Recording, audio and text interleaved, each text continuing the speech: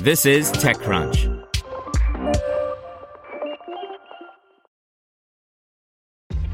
This episode is brought to you by ShipStation. You know, some things take a lot of work, like sending little robots to far-off distant planets. And just as that's challenging, so too is running a successful e-commerce business, especially when there's so much to do. So I want to introduce you all to ShipStation. Now, I love using ShipStation because of its easy-to-use dashboard, which makes managing orders and printing labels a breeze and super smooth. Oh, and the customer service is just out of this world. It's exactly what you need to help grow your business. Sign up for your free 60-day trial at shipstation.com/technews. That's shipstation.com/technews. Presented by the Salvation Army. Your donations help those in need win their daily battles to survive poverty. To give, ask your smart speaker to make a donation to the Salvation Army, or make your gift at salvationarmyusa.org. Max Q, NASA signs up new moon delivery companies. By Darrell Etherington. There were a lot of highlights in the space industry this past week, even though a rocket launch that was supposed to happen is now pushed back to Monday.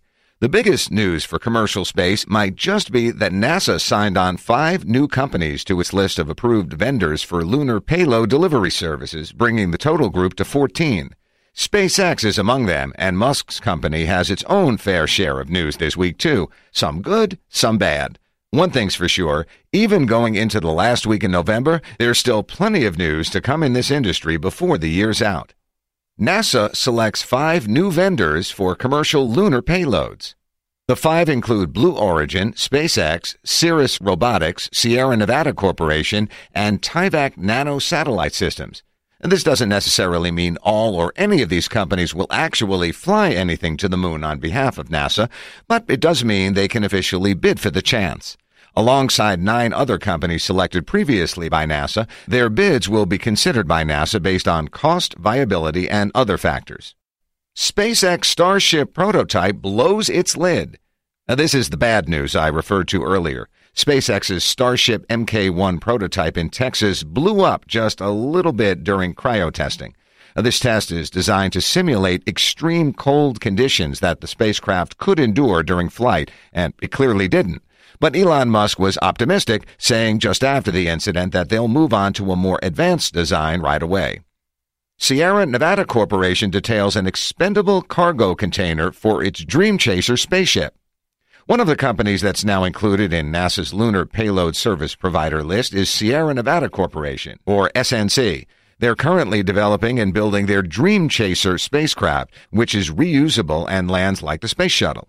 At an event in Cape Canaveral in Florida, they unveiled what they call the Shooting Star, an ejectable single-use cargo container for the Dream Chaser that can really add to its versatility. NanoRacks will launch a test craft that can convert old spaceships into orbital habitats. This demonstration mission is just a start, but the tech that NanoRacks is launching aboard a future SpaceX launch will be able to cut metal in space, marking the first time a robotic piece of equipment has done that. The ultimate goal is to use this tech to take spent spacecraft upper stages and give them new life as research platforms, satellites, or even habitats in orbit. NASA's JPL is using the Antarctic to test a rover for a trip to Enceladus. That's one of Saturn's moons, and it's made up of icy oceans. Normally, that's not an optimal place for a rover to get around, but the agency's laboratory has been testing a design in the Earth's coldest oceans to see how viable it'll be, and now they're going to use the Antarctic, which is where it'll test for months at a time. Tesla's Cybertruck is made of Starship steel. Elon Musk revealed Tesla's crazy, beautiful, ugly, strange Cybertruck pickup last week, and he noted that the stainless steel alloy that makes up its skin is the same material that SpaceX is developing and using on its new Starship spacecraft. Sometimes being CEO of both a car company and a space company at the same time really pays off. And finally, space is inspiring new kinds of startups. A lot of large companies outsource at least part of their innovation management and design, and with the space boom on, there's a new opportunity for companies to emerge that specialize in helping those same large companies find out where they fit in this new frontier. Luna is one such company, putting the puzzle pieces together for health tech companies. Want to learn how you can make smarter decisions with your money? Well, I've got the podcast for you.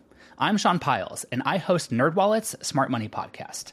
Our show features our team of nerds, personal finance experts in credit cards, banking, investing, and more. And they'll help you make the most of your money while cutting through the clutter and misinformation in today's world of personal finance. You'll get clarity on strategies to help you build your wealth, invest wisely, shop for financial products, and plan for major life events. Listen to NerdWallet's Smart Money Podcast wherever you get your podcasts.